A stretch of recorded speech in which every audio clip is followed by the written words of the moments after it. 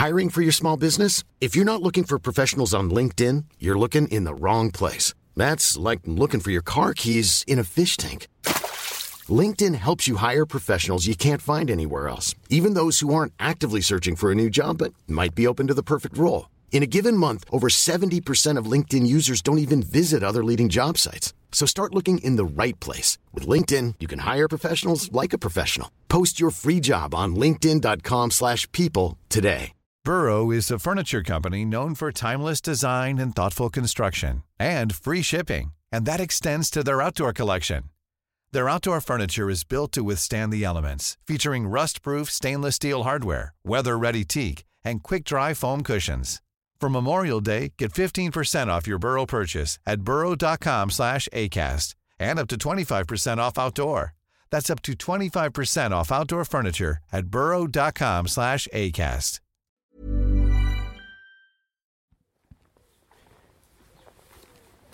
Hello, I'm in the garden again. I'm not doing that again. Look at this one. What's happened here? Hi, good morning. Welcome to the podcast. We've got Mick Wright coming up in a minute, and then one or two bits of any other business. Are you all right? I'm travelling back on Wednesday, so I have to keep this brief because I've got to go and get my PCR test. My mother's not looking forward to it, getting drilled in the nasal cavity. Memories. Look, here he is. Here's Mick Wright. Every day the papers pump out endless streams of hate. The fifth column's propaganda they will propagate. But who can penetrate the ramparts of the fourth estate? Mick Wright, a.k.a. Broken Bottle Boy. Mick Wright, a.k.a. Broken Bottle Boy. How are you? Are you all right? I am fine. I'm in Northern Ireland. You are in Northern Ireland now? Okay. Yes, I was just writing about racism. And then I remembered I needed to talk to you. My favourite racism. No, what? No, I'm happy with that moniker. Everyone's favourite racist. Should we talk about the thing? Did you source it? Have you got a contact? Yes, I'm drinking a lovely cup of tea right now. Oh yeah, for the tea. Yeah, for the tea. That's right. For the Barry's tea. Barry's lovely tea. Well, now you are, of course, everyone's favourite dog-hating squaddy. That's right. I despise dogs. Following on from your newsletter across the weekend, where you talked about the Penfarthing dog fracas. Yes, and his many fans online. Were you really baptised in a ship's bell? Yes, I was. Is that like a thing?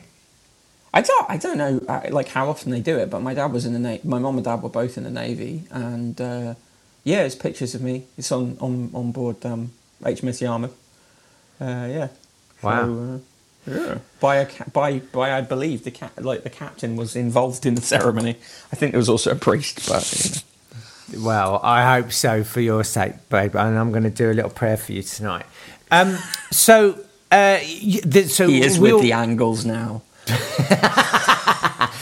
We love you.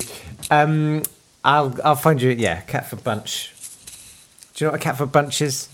No, I don't know. It's a bunch of flowers presented to a partner by way of an attempt at atonement. Oh, from but that's been hastily wrested from a traffic light somewhere. 24-hour garage. No. From literally a bollard or something where they've been sellotaped on. Yeah. Oh, that's bleak. You're with the Angles now. Bleak. Yeah. Catford Bunch. Just don't ask me what a Bromley tickle is. Anyway, we all love an animal story, don't we? Just and you know, Keir Starmer still desperately waiting to be able to brutally murder Geronimo the alpaca. He's probably delighted to hear that there's more potential victims for his killing spree. He should maybe get like a budgie or something. Like, he needs an animal. Everyone would love him if he had an animal. He grew up around the donkey sanctuary, didn't he? So. Oh yeah, he did, didn't he? Well, there you go. Do that then. But so yes, a sort of a schism opened with the government and the press, I guess. Yeah, I mean, this is a really interesting one because like nobody really comes out of it that well. So Paul Penfarthing is a former Marine, and he set up an animal shelter in Kabul, and then he's been all over the papers like a pissing puppy this week with this campaign to get himself and his animals and his Afghan staff out of the country. Spoiler, he and the animals have got out of the country. The Afghan staff haven't. Called Operation Ark. And so obviously there's been a lot of various, on the one side you've got who I've decided to call the Penisters, who are very, this kind of emotionalist, highly emotive thing about we've got to get these animals out, I love dogs. I love dogs, love them. I love dogs, right? Yeah. But, can you pass more bacon? I love dogs. Yeah, but basically what happened yesterday is that a voice message that Penfarthing had sent to a special advisor to Ben Wallace, the Defence Secretary, a guy called Peter Quentin, was shockingly leaked to the Mail, the Sunday Times, and the Telegraph. Wow! Curious that they all got hold of this. Yeah, voice a weird message. kind of scattergun leak there. Yeah, curious. Impossible to tell why those particular papers were chosen. But anyway, in it, he swears a lot. Expletive-ridden, foul-mouthed tirade. Foul-mouthed rant, yeah, classic. What I really enjoy is the way that papers like the Times, censor the F word. So it's like a really easy game of hangman. E. Oh. Oh. Yeah, no. Let's see what Mr. Chips is doing in the video. Oh man, I had to draw some old style Mr. Chips animations for a show I worked on called TV Offal. I remember that show. Yeah, I produced and directed the second series of that show. And one of the phrases we came up with was not a million miles away from Penfarthing's expletives. Yes. It was something or other. I can't say any of it. Carry on. So anyway, the thing for this is two things, right? Thank One, you. I think that the Penfarthing thing is quite ridiculous in the sense that the Afghan staff have not got out, but the animals have, right? But no one cares about that, right? No, and there is a good argument to say that his campaign and the campaign by his supporters distracted civil servants and military personnel who were trying to get more people out of Afghanistan. But you can also say, well, this wouldn't have been such a huge problem if the evacuation hadn't have been, bungled by the incompetent Prime Minister and, the part-time Foreign Secretary, the dunder-headed Dominic Raab. Do you mean like mentally part-time? Yeah, mentally, he's physically. He's and I don't know if you saw the clip of the two of them having a little chuckle about how many emails they've received from people desperate to escape Afghanistan, which was pretty horrifying. So what's essentially happened here is, I don't, and there's a lot of people who like and are in favour of Penfarthing, but I essentially think he is a bit of an entitled insert expletive Nicely here, done. And he has, his role in this has ended up using resources that could be used by others. Because what his defenders will say is, but he got a private plane chartered, so that hasn't affected resources. But of course, Kabul Airport. I was talking to people who've worked in the aviation industry and run airports, including airports during evacuations, and they will say, no, you can't just say we're bringing in another plane. It's all fine. It's actually very complicated, particularly in an emergency situation. But what's happened here is the right-wing press have turned their fire on him. On the same day that the Observer reported that thousands of emails to the Foreign Office about the evacuation went unread, including emails flagged up by government ministers, Home Secretary, Leader of the Opposition. So you've got one annoying bloke ends up being sort of the focus of the blame. and Yeah. I was punishing myself yesterday by listening to Times Radio, and every 20 minutes they were going, "We've got the and here's the audio of Pen Farthing, and what do you think? Rent a guest that we've got on." And I think it's appalling because he valued animals' lives over humans. It's like, okay, yeah, but the other way of looking at it is he and his supporters have used the exact same tactics that the government and the tabloids regularly use of focusing on cuddly animals. The Sun knows its readers prefer cuddly animals to refugees that it demonises on a daily basis. And actually, the Sun went with the headline, "Homeward Hound, Pen Farthing's plane leaves Afghanistan with 173 dogs intact after heartbreak at leaving staff behind." Now, the other thing's there's a couple of funny-ish aspects to this, I think. One is that they're calling Pen Farthing is being called within Whitehall Pet Dick, because of how much they don't like him. And the other one, which is not funny but sort of grotesque, is it's likely that most of these animals that have been got back will end up being either put in quarantine for an extremely long time or put down. No! I'm taking because rabies is endemic in Afghanistan. And then of course you've got like people bringing up the story of Annie, who was dubbed Britain's loneliest elephant, Blackie the donkey, who we talked about recently, didn't we? So the whole thing is a mess, but I think it's a really interesting illustration of how the press can work in defence of the government by the government leaking this foul-mouthed rant, and then shifting the focus of the story to look at this guy, and so you then have an argument between the animal lovers, like you say, chewing on their bacon sandwich on a Sunday morning to say how sad it is, and the right-wing press saying this guy is the one reason it all went to shit, rather than actually a government that has run this evacuation appallingly. So it's a kind of it's just a classic model of how the British newspapers will engage and collaborate in a smear, essentially. And I don't think you need to smear this guy. I think it was pretty old. I think his own actions were enough. But he's just curious to have his voicemail, released and being played on the radio every 15 minutes. But it's also a great case in point of the House always wins.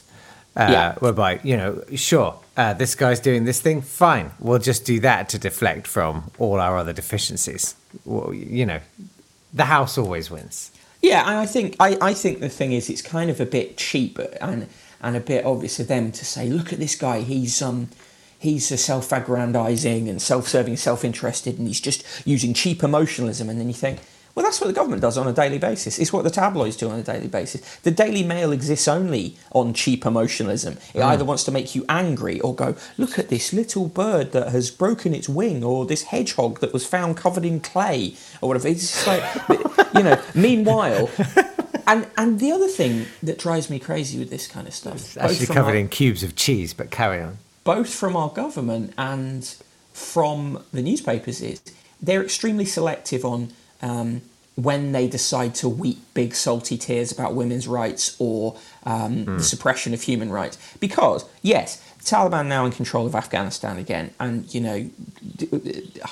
hardly likely to win, the Germaine Greer Award for feminist thought. But we don't write about... The papers rarely write about Saudi Arabia. And in fact, papers like the Telegraph have taken money to run advertorials about how great Saudi Arabia is. Because they're our ally. The human rights and women's rights in Afghanistan and Saudi Arabia are very comparable. But of course, Saudi Arabia buys a lot of weapons from us, so they're great, good lads. And we definitely don't talk about their heavy involvement in 9/11 and most of the terrorism from that has occurred since the late 90s till right now.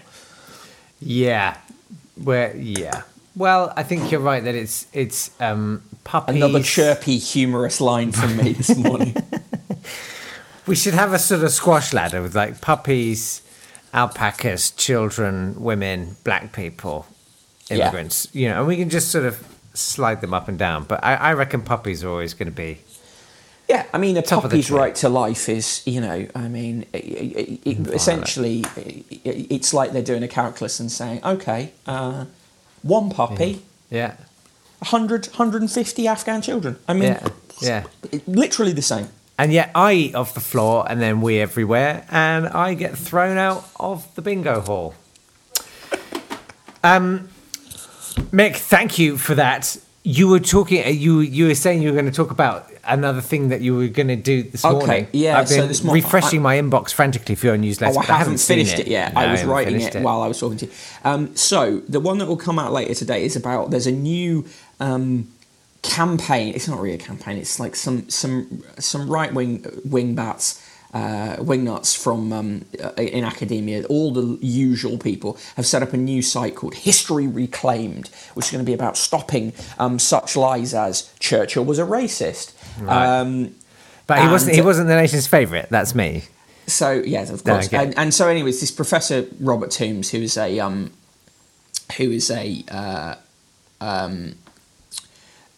emeritus professor of history at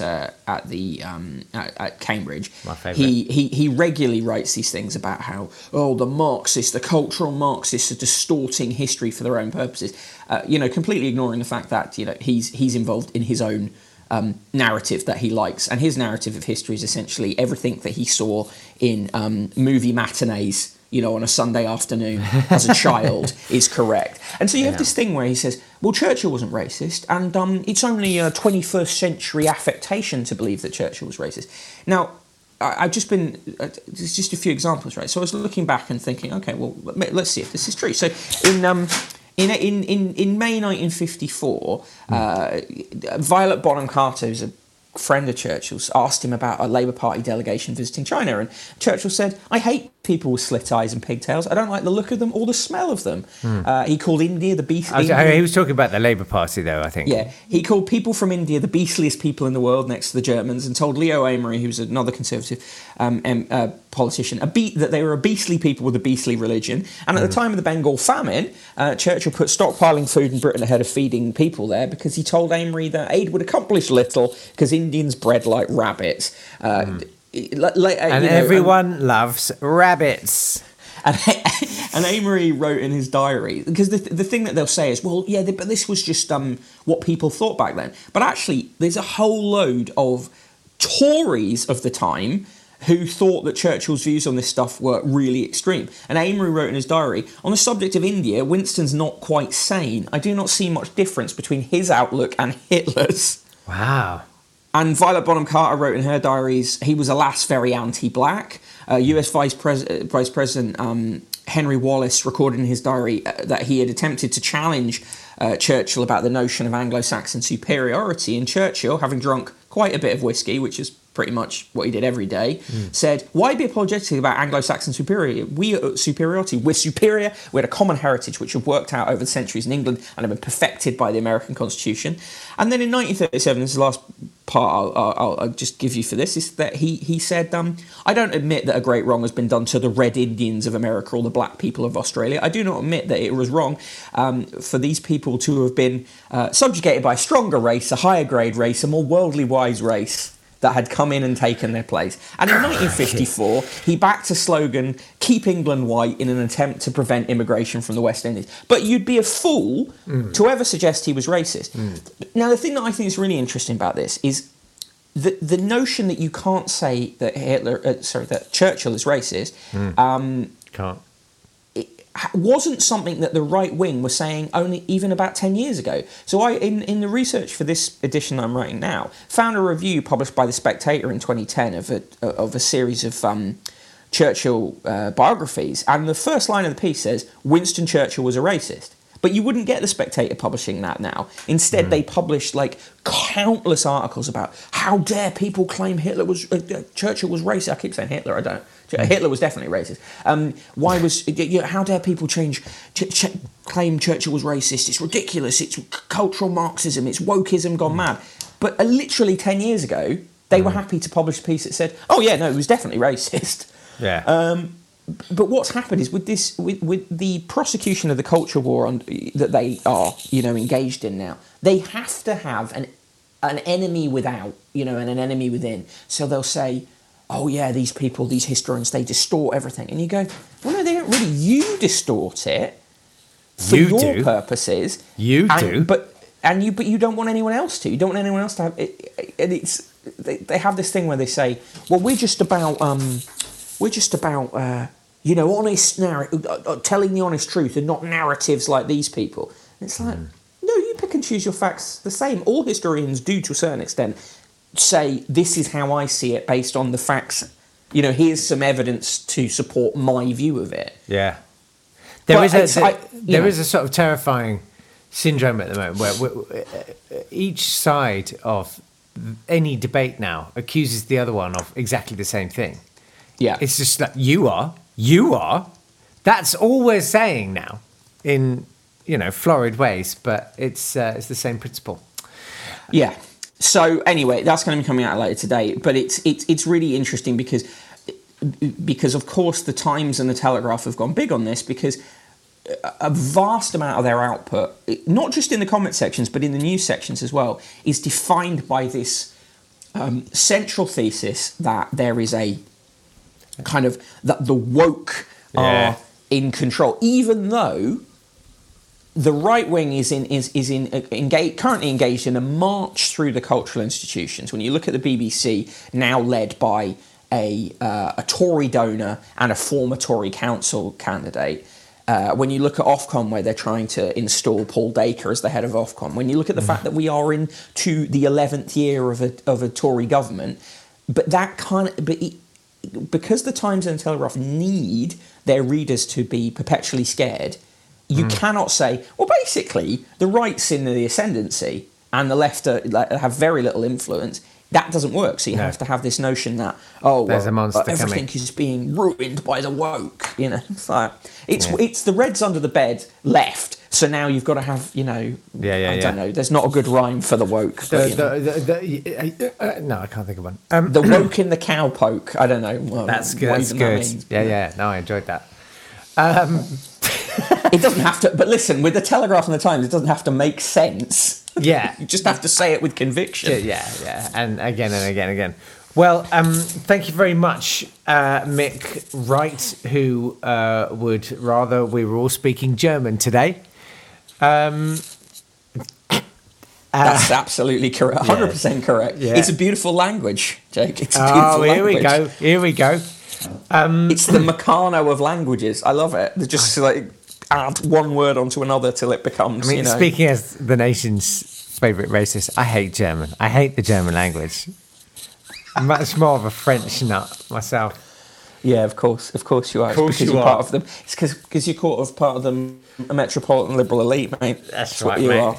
Yeah, elite. I see you. It's got a nice ring to it. Right. Everyone should go to your newsletter. I haven't been very coherent, but you've been amazing. It's brokenbottleboy.substack.com. I did that bit all right. You did. And will you be playing my jingle before you play this out? I hope so. Of course I will. Yeah. I still regret that I didn't ask you to do something much more annoying to you. I was trying to be annoying, and then it turns out that klezmer music was bang on your... It's all I have. It's all I know. Just endlessly... Jaunty in a minor key. That's all I can do. I keep thinking, maybe one day we'll do a refresh. You never know. What would you go for? What would you go for next time? 90s rave track. Oh, come on. You've seen my haircut. I'm dying in the wool 90s. Right, Mick, have a good day. Good luck getting that thing, yeah? Yeah, good luck getting that. You mean bags and bags of Tato crisps? No, I mean... How long do you think you keep this bit up? Until you get one. Until you get one. And you can launch your culture war. Right. We'll see you next week.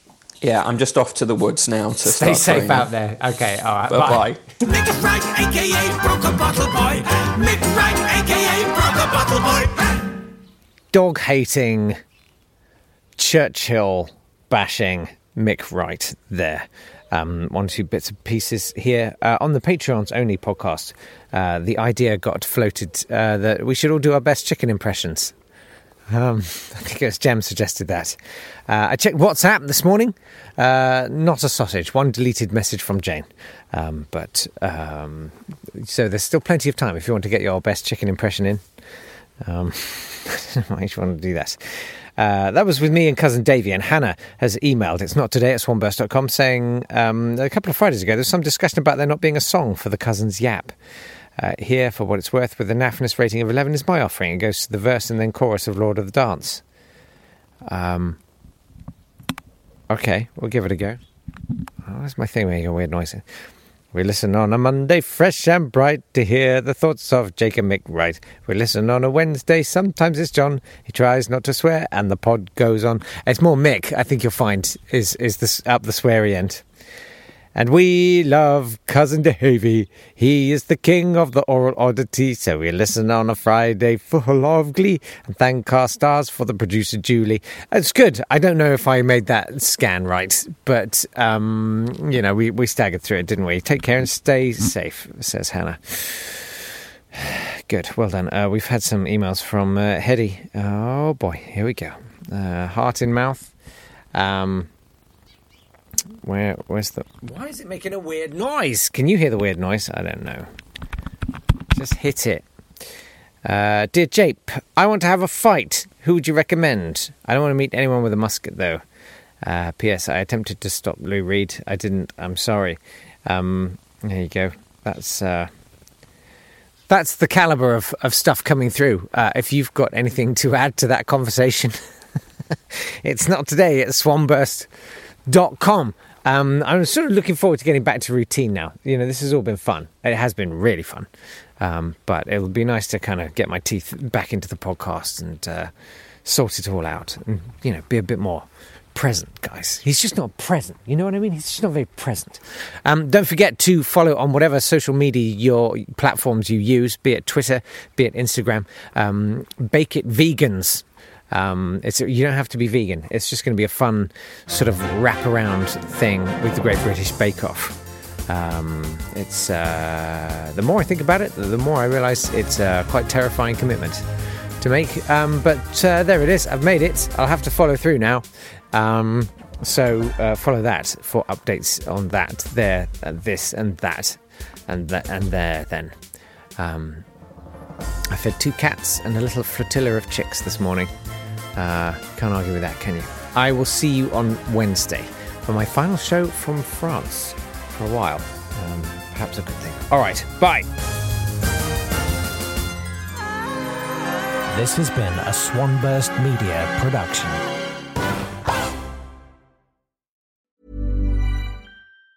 Planning for your next trip? Elevate your travel style with Quince. Quince has all the jet-setting essentials you'll want for your next getaway, like European linen, premium luggage options, buttery soft Italian leather bags, and so much more. And it's all priced at 50 to 80% less than similar brands. Plus, Quince only works with factories that use safe and ethical manufacturing practices. Pack your bags with high-quality essentials you'll be wearing for vacations to come with Quince. Go to quince.com/trip for free shipping and 365-day returns. Summer's just around the corner, so give your body the care it deserves with Osea's best-selling Undaria Algae Body Oil. Created by infusing Undaria seaweed in barrels of botanical oils, it leaves skin silky soft and glowing. Plus, it's clinically proven to improve elasticity and deeply moisturize without feeling greasy. It's safe, clean, vegan skincare.